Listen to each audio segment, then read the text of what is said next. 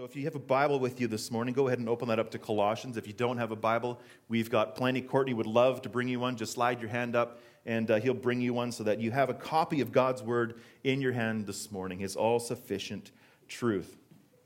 Well, I don't know about you guys, but I am excited to get back into the book of Colossians. As you can see, we're slowly making our way through. There's lots to be seen here in the book of Colossians. Lots to be learned about who we are in Christ, who Christ is to us, the preeminent one. And so we want to pick up every God-inspired word in this letter from Paul. And he's writing to this faithful new church. And so there's lots for us to glean from here this morning. As we are a brand new church, there's lots for us to learn from. As this Colossian church was facing the pressures of a failing economy and pagan influence and the rise of twisted truth entering the church, we can identify and prepare ourselves for that as well with the similar pressures that we are experiencing here as a church here in Calgary. So as many in our world today and leaders in our country are suggesting that the Bible is irrelevant and outdated, we as a Bible-believing church hold fast. We hold fast to the preeminent truth, the timeless truth of God's words, the truth that our souls need to hear. And it's truth that is always relevant. We never have to make it relevant. Why is it always relevant? It's God's breathed out word to man. It's profitable for teaching, for reproof, for correction, and for training in righteousness. That's what we want to do here as a church, so that you and I can be complete, equipped for every good work, that we be better worshipers of God today than we were yesterday. And so we treasure God's word. And so as we do that, we're going to be opening up to Colossians chapter 1, looking at verses 12 to 14. And our scripture today is going to focus on thankfulness. It's going to focus on gospel thankfulness of the Christian. And so starting in verse 12, giving thanks to the Father who has qualified you to share in the inheritance of the saints in light. He has delivered us from the domain of darkness and transferred us to the kingdom of His beloved Son, in whom we have redemption, the forgiveness of sins. Let's ask for the Lord's help. Lord, we come to you as those who need your help.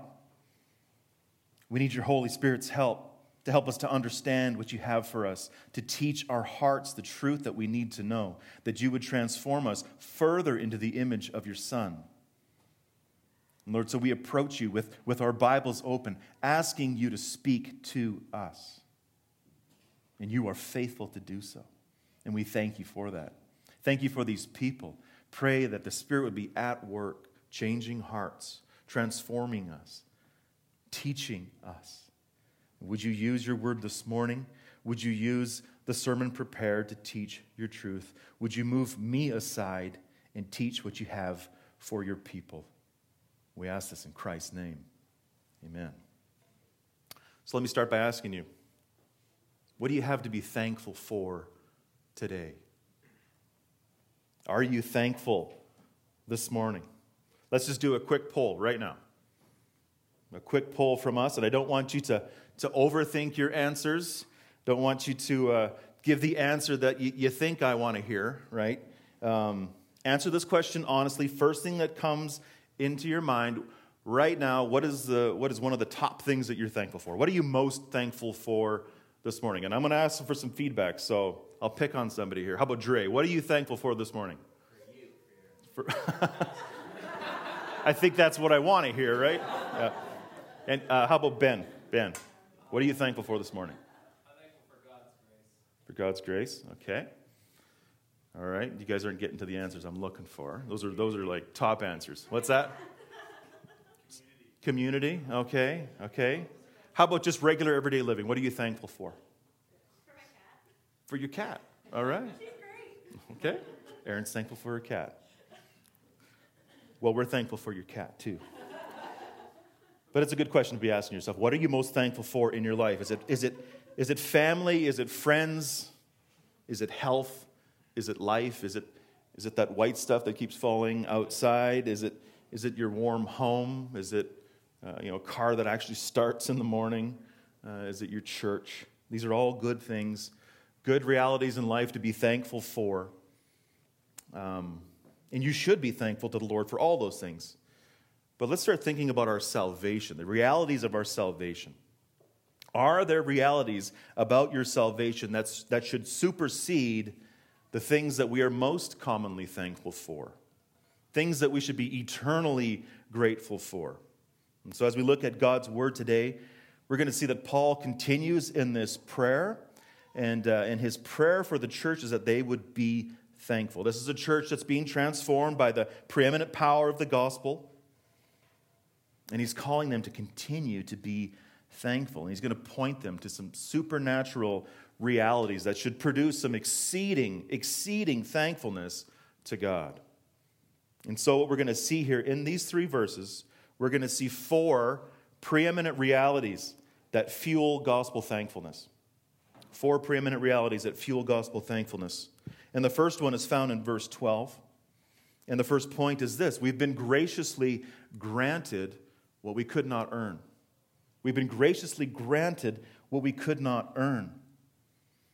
Starting in verse 12, giving thanks to the Father who has qualified you to share in the inheritance of the saints in light. So the first thing we see here is that Paul calls this Colossian people to be giving thanks to the Father.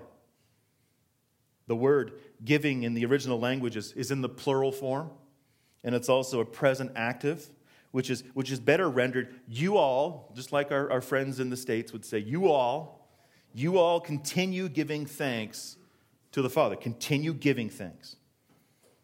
And Paul stresses that God's people, those who've just learned in this previous section about their growing faith and love and hope and this treasure of knowledge of the will of God, they are to be continuing to be giving thanks. And he wants them to remember the foundation of their transformation. God is producing fruit in these people's lives, and that fruit is wrapped up in the supernatural realities of their salvation. Like I said, these are things that cannot be seen. These are things that cannot be touched or smelled or tasted. Supernatural realities are no less real. In fact, they're what's really real with respect to eternity. And so Paul stresses that you and I ought to be a people marked by exceeding gratitude to God the Father for all that he has done for us in salvation. The truth is this, is that the Christian ought to be the most thankful person in a crowd. We ought to be the most thankful person in the room. Because Christians know the reality of their supernatural conversion. And we see this all throughout Scripture, all throughout the Bible. Thankfulness on display because God saves his people. Now, if you look back to the Israelites, remember when they crossed the Red Sea, they were following Moses, following this pillar of fire and smoke, this miraculous crossing of the Red Sea on dry ground. Once they got to the other side of the sea and God destroyed Egypt's armies, what did they do? They sang. They sang to the Lord. In Exodus 15, 1-2, Moses and the people of Israel sang this song to the Lord, saying, I will sing to the Lord, for he has triumphed gloriously.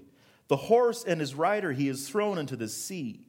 The Lord is my strength and my song, and he has become my salvation. This is my God, and I will praise him. My Father's God, and I will exalt him. We see this also throughout the Psalms. We read that this morning in 107:1. Oh, give thanks to the Lord, for he is good, for his steadfast love endures forever. And then later in 107, in verses 14-15, it says, gives you more reason for this thankfulness. He brought them out of darkness. We're going to learn about this later. Brought them out of darkness and the shadow of death and burst their bonds apart. Let them thank the Lord for his steadfast love, for his wondrous works to the children of man. We also see angels giving thanks to the Lord. In the end, when it's all finished and God takes us to be with him, the angels look at these millions of people that are saved. And they say, Amen. Blessing and glory and wisdom and thanksgiving and honor and power and might be to our God forever and ever. Amen. And so we see thankfulness pervading the pages of Scripture. And how are we doing with our thankfulness? As we see this gospel fruit being produced, we see holiness coming into our lives, a changing behavior, just like this Colossian church. We are to be thankful to the Father. Thankfulness is a clear mark of a true Christian. But what does Paul say we should be thankful for? He says, because God qualified you. God qualified you. This word being translated qualified is only used in one other place in the New Testament, in 2 Corinthians 3:6. This is where Paul is saying that his own qualifications as a minister of the gospel were provided by the Lord. They are sufficient. He is made fit. He is made sufficient, made able. It has the sense of being made able to do or to receive something from a power outside of yourself. It's not something that you inherently have. This last Friday, the Winter Olympics started in South Korea. I remember as a kid loving watching the Olympics, especially when the Olympics were in Calgary. That was a highlight of my young life. But when people go to the Olympics, they have to qualify to get there, right? If you want to compete, you got to qualify. And this comes through years and years of discipline and training and dedication. You need to become the best in your division and in your region and in your province at whatever sport you're training for. You need to become the best in the country in order to qualify to represent your country at the Olympic level. So when you watch those opening ceremonies and you see those thousands of people walking, those people have qualified to make it to the Olympics. They deserve to be there. They've done the hard work. But when it comes to being qualified to share in the inheritance of the saints in light, to pass that entrance exam, or to receive that citizenship in heaven, the Bible teaches you that your qualifications are not your own. Paul says, God the Father has qualified you, which means it's not by my own effort. I haven't trained long enough. I haven't worked hard enough. It's not because of my own dedication or even my sincerity. It's not based on my merit. It's not based on the culmination of my good works. It means that God himself has provided the sufficient means necessary to make you fit for the kingdom of God. And how did he do this? How did he do this? I'm glad you asked. He did it through the finished work of Jesus Christ. And more specifically, he's done it through Jesus' life. You know, we often talk about salvation being wrapped up in Jesus' death, and that is definitely 100% true. But we often don't talk about why Jesus had to live. We often overlook the second half of our salvation. It's not just about his death, it's about his active life. Theology calls this his active obedience, that he lived for you. We often ask ourselves that question, why did Jesus have to die? But do you ask yourself the question, why did Jesus have to live? Why did he have to come and live 33 years on this earth as a human? Well, the short answer to this is that it's to qualify you. It's to qualify you and make you fit for the kingdom of God. You see, the standard of qualification for eternal life is absolute perfection. That's the standard. You have to keep God's law perfectly. Jesus said this in Matthew 5:48. You need to be perfect as your heavenly Father is perfect. Peter himself says, but as he who called you is holy, you also be holy in all your conduct. So when's the last time you ever met somebody who was truly perfect, who was without sin, who kept all of God's laws? Is this even achievable? Ephesians 2 answers that for us. Ephesians 2, starting in verse 1. And you were dead. You were dead in the trespasses and sins in which you once walked, following the course of this world, following the prince of the power of the air, the spirit that is now at work in the sons of disobedience, among whom we all once lived in the passions of our flesh, carrying out the desires of the body and the mind, and were by nature children of wrath, like the rest of mankind. We were dead.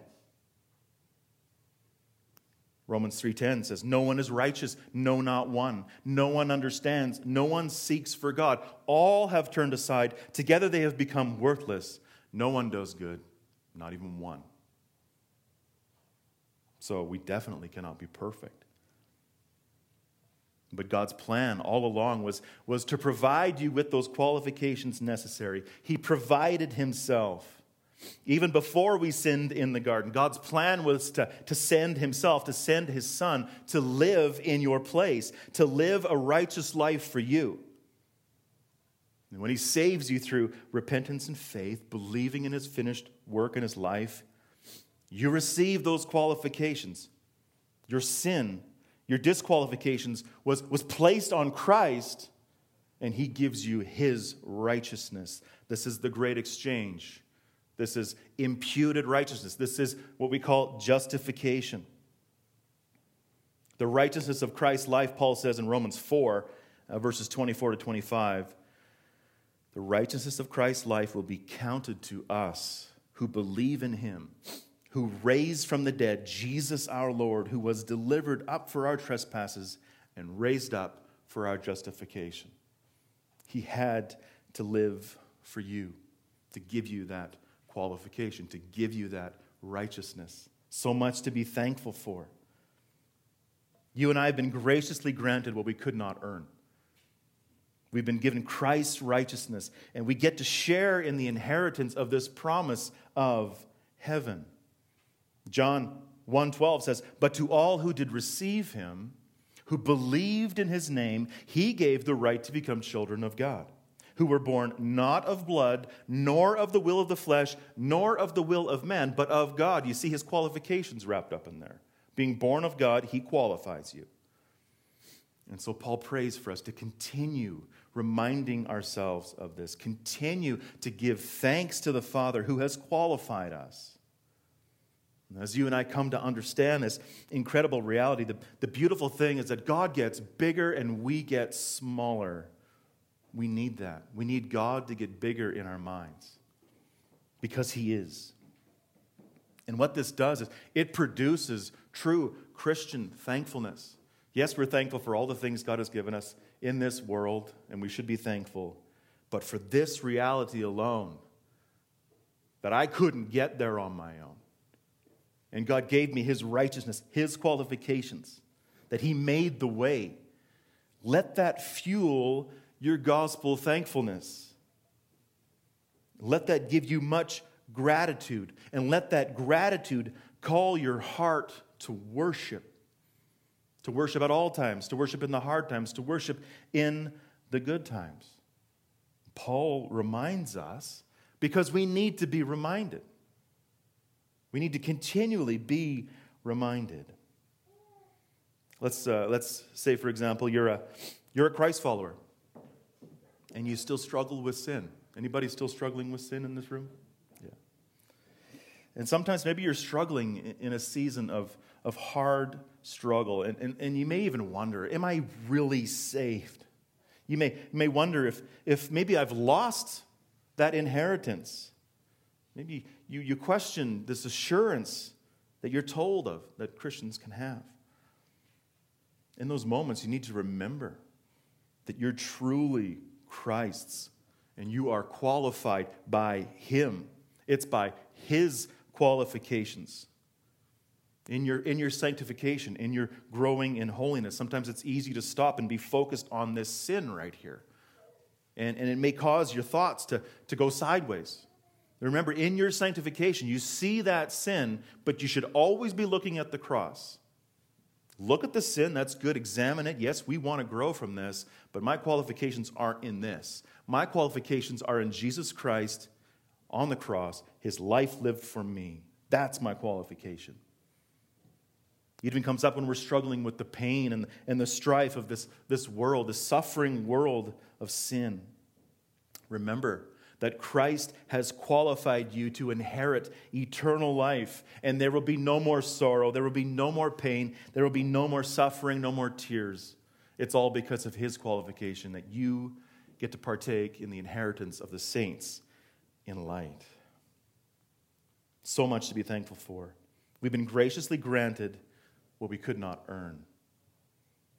And then point number 2. We've also been mercifully liberated from our bondage to darkness. We've been liberated from our bondage to darkness. Starting in verse 13. He, Jesus, has delivered us from the domain of darkness. Just like we just read in Ephesians 2. Before Christ, we were dead. We were dead in our sin. You and I were children of wrath. We were sons and daughters of disobedience. We were being dominated by the prince of the power of the air. Scripture teaches us a lot about ourselves. And Romans 1:29-31 gives us a little more insight into our lostness, into our deadness. We were filled with all manner of unrighteousness, evil, covetousness, malice. We are full of envy, murder, strife, deceit, maliciousness. We are gossips. We are slanderers, haters of God, insolent, haughty, boastful, inventors of evil. This is a good one for the children.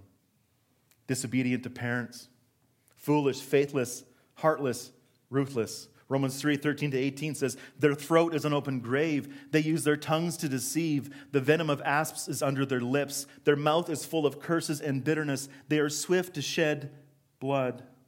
In their paths are ruin and misery. In the way of peace they have not known. And there is no fear of God before their eyes. That was us.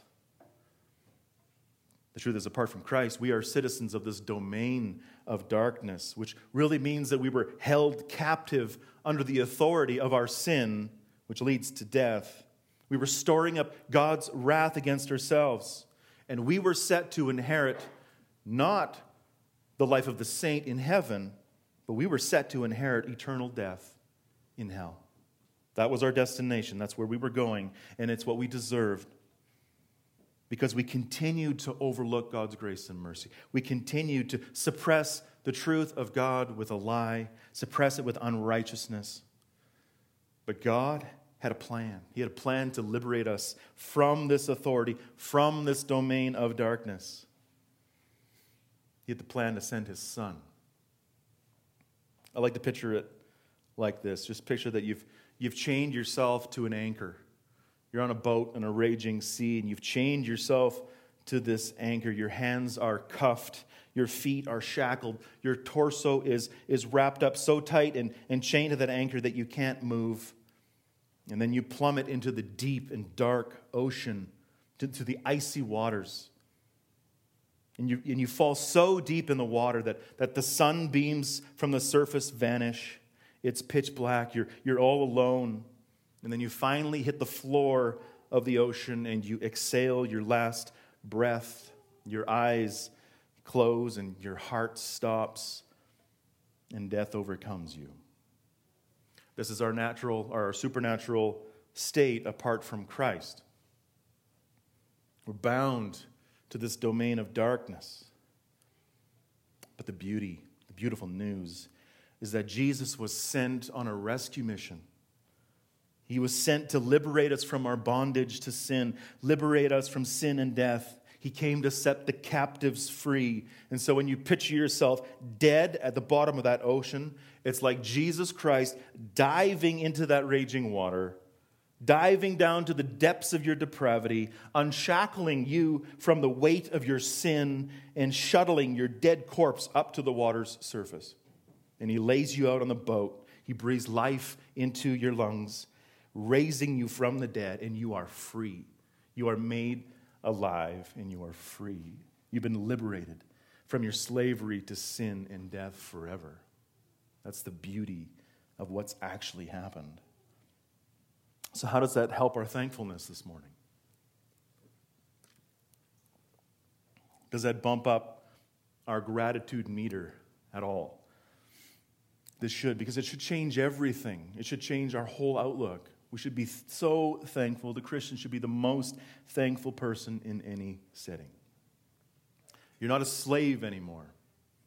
You're not guilty anymore. Romans 8.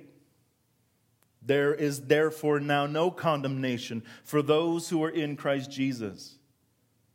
For the law of the Spirit of life has set you free in Christ Jesus from the law of sin and death.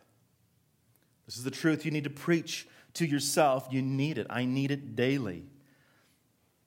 Also in John 8, Jesus says, "Truly, truly, I say to you, everyone who practices sin is a slave to sin. The slave does not remain in the house forever. The Son remains forever. So if the Son sets you free, you will be free indeed." You got to remember your freedom. Remember what you've been saved from. So Paul wants this Colossian church, and he wants us this morning to fuel our thankfulness by remembering that we've been mercifully liberated from our bondage to darkness. Jesus has delivered us from the domain of darkness. Praise the Lord for that. But more than just delivering us from our sin, he also radically raised us to new life in Christ. That's point number 3. We've been radically raised to new life in Christ. So Jesus has delivered us from the domain of darkness and transferred us to the kingdom of his beloved Son. This word transferred has the meaning to bring over, to move, or to remove. And it's used in Scripture to explain what happens when a nation would conquer a nation. And once you would overpower that nation, you conquered them, you would take their people and bring them back to your kingdom. We see this in biblical history. We see this as the northern kingdom of Israel was conquered by the Assyrians in 722 BC, and they were taken from their homeland and resettled in the land of the Assyrians. We also see this in 586 BC. The southern kingdom of Judah was conquered. The city of Jerusalem and the temple were destroyed and burned, and King Nebuchadnezzar took many of the Jewish people into captivity in Babylon. It's the same sense. Being conquered and then being taken to your kingdom. So when Jesus conquered sin and death, and he sets you free from your sin, he doesn't just walk away. He saves you to himself. He saves you to his church. You've been raised from your death, and you've been transferred to new life, to new citizenship in the kingdom. He doesn't just set you free to be free. He sets you free to be found in him. As Jesus rescues you from the tyranny of that battle with sin, he doesn't just drop you off on the outskirts of the kingdom that he just conquered and says, figure out your own way. He knows that's not how it works. No, he immediately brings you into his kingdom, his family, his church, and he hands you a passport, so to speak. And the passport would say, it might say, Robert Glavin, citizen of heaven. It might say Tim Weeb, eternal member of the family of God, or Trevor Tooney, servant of the Most High, or Maggie Sneeman, citizen of the beloved King. You are stamped, you have your identity purchased, and you're found in his kingdom. That's who you are. So you and I aren't just freed to be free. True freedom in the economy of God is being saved to serve the Lord, the beloved Son of God, to live for him, to abide in him, to be found in him, to have his Spirit in you, to grow in him, to worship him, to love him. You are set free to be transferred to the kingdom of the beloved Son. And it's something you have right now. You have it right now. Christ rules in his kingdom right now.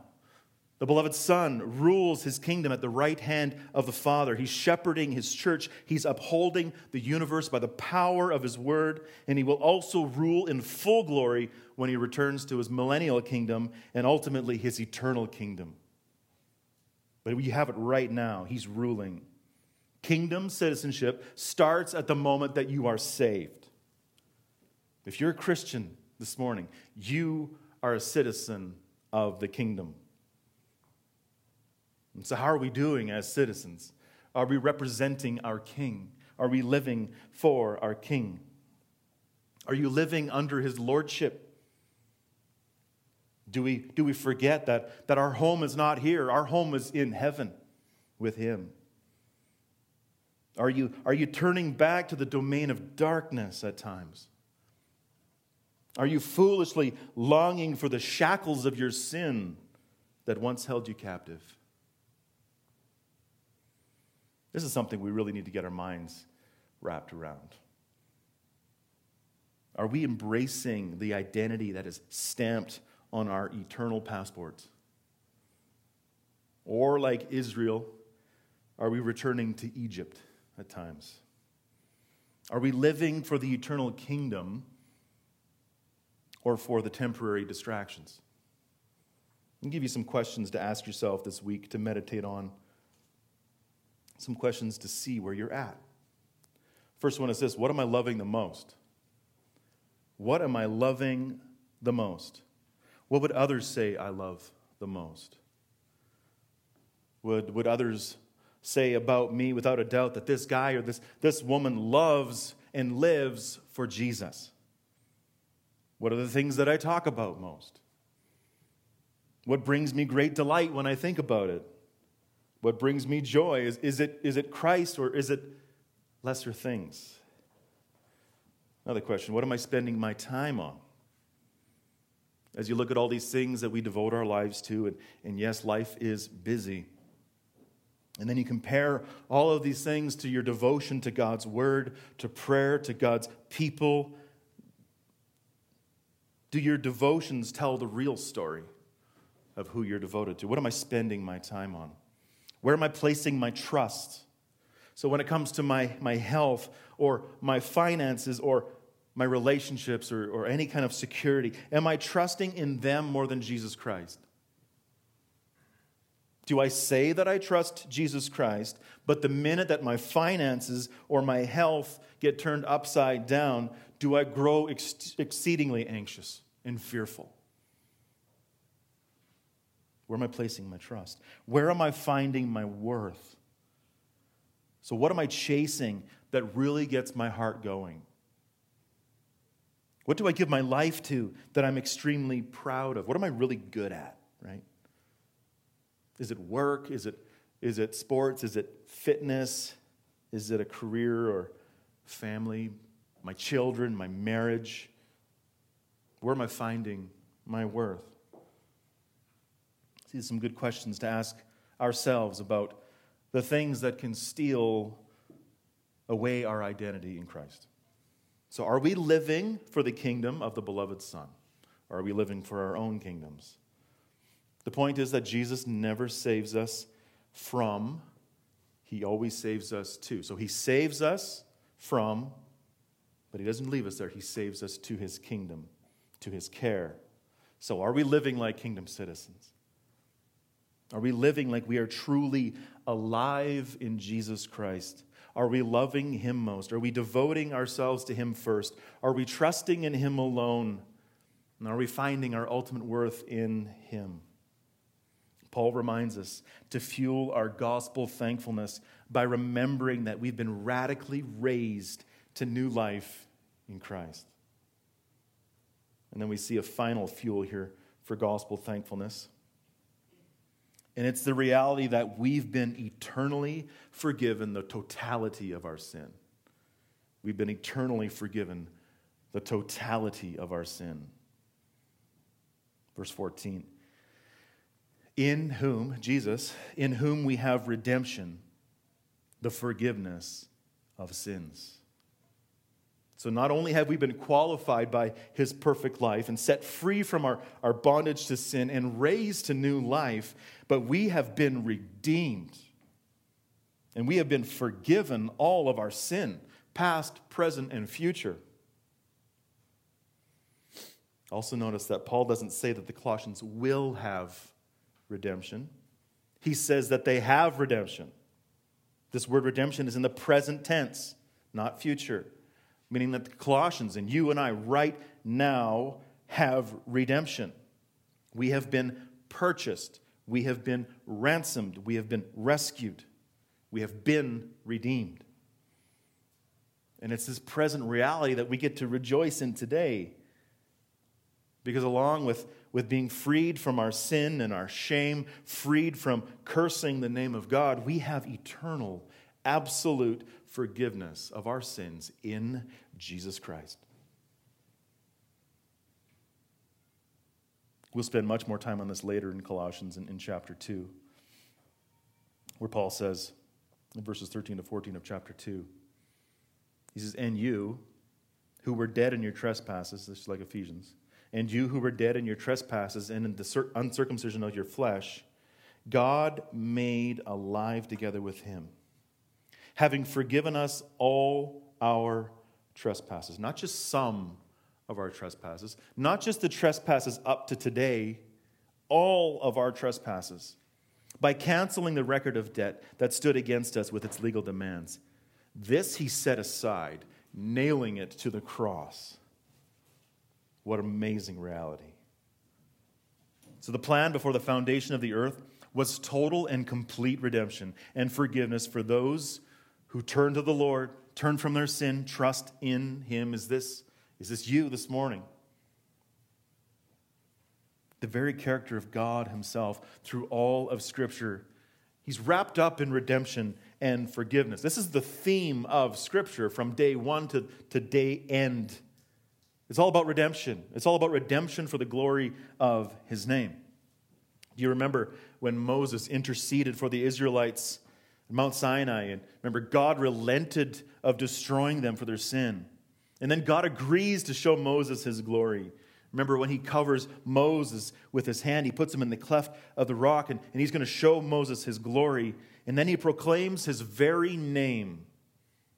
And he defines himself in his name in Exodus 33, 34. He says, the Lord, a God merciful and gracious. This is who I am. Slow to anger, abounding in steadfast love and faithfulness, keeping steadfast love for thousands. And this, forgiving iniquity and transgression and sin.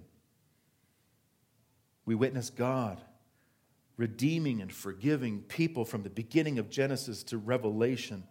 From Adam and Eve to Noah and his family, to the thousands of Israelites in Egypt, to the Israelites in the Babylonian captivity, to the thousands of new Christians on that day of Pentecost, God saving people, forgiving people. And right up to the Christian church today, right up till this moment, God is in the business of forgiving and saving. It's He who forgives. It's because who He is. That's who He is. It's His character.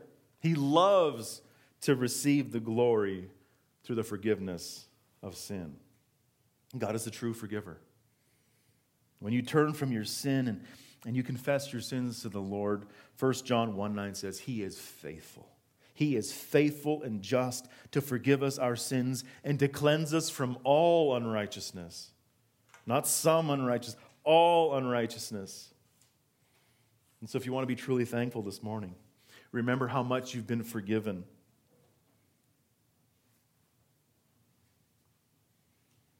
When it comes to your sin, God chooses to forgive you. And in that forgiveness is that He doesn't hold it against you anymore. In Isaiah 43:25, God says, I am He who blots out your transgressions for my name's sake, and I will not remember your sins. How are we doing with that when we approach relationships? Choosing to forgive one another. Are we choosing not to hold that against our partner or our friends anymore? Psalm 103:12.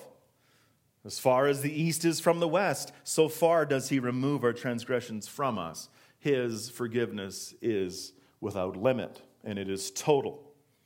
In Hebrews 8:12, God says, "For I will be merciful toward their iniquities, and I will remember their sins no more." This is true forgiveness. This is total forgiveness. This is your God. He is merciful, He is gracious, and He is forgiving. So let this reality soak in. Let this reality that you have been eternally forgiven, the totality of your sin, may that fuel your gospel thankfulness this morning. And may it lead to your heart in delighting in your Savior, delighting in the person and the work of Jesus Christ. And sometimes we don't feel like we're forgiven. Sometimes we forget the depths of what God has done for us in our forgiveness. But if you're a Christian today, God wants to remind you that you are fully redeemed. You are fully forgiven. He doesn't hold that against you any longer. This forgiveness is not based on my feelings. This forgiveness is not based on my situation. It's not even based on my faith. It's based on God's character and His character alone. His grace and His love for you.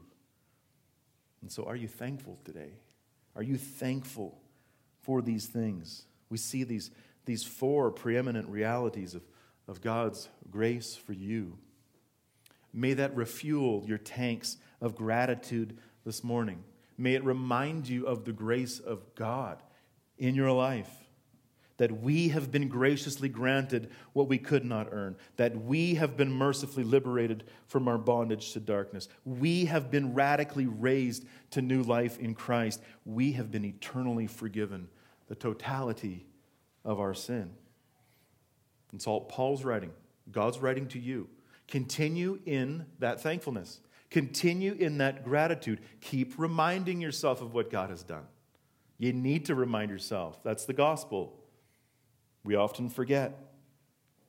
Remember that He has qualified you to share in the inheritance of the saints in light. He has delivered us from the domain of darkness, and He has transferred us to the kingdom of His beloved Son, in whom we have redemption, the forgiveness of sin. So in this text, and what we've already seen in Colossians up to this point, we see Paul, he's really setting a tee. If anybody's golfed before, you set the tee, and then you put the ball on top. The ball is coming next. In the next section, in a couple of weeks, we'll be talking about the preeminence of Christ. That He is the very fullness of God. He is the source of all of this, and we are about Him. He is preeminent in all things. Let's pray. Lord, we do thank You that You are so faithful to teach us about what You have done for us. Lord, we do forget. Lord, we do get distracted. Lord, we do get lost in the fog of this world, and we need to hear it. Lord, may our hearts rejoice. May it rejoice in thankfulness and gratitude for what You have done. Lord, would You produce thankful, joyful worship in Your people as we recall these preeminent realities. That You have saved us from ourselves, that You have saved us to You, to Your church, to grow us and to transform us into Your image, that we would have our full and lasting satisfaction in You and in You alone. May we find our absolute eternal joy in You. We thank You for this time in Your word. Continue to teach us. Be with us as we fellowship together after church and as we continue to sing of Your name. In Jesus' name.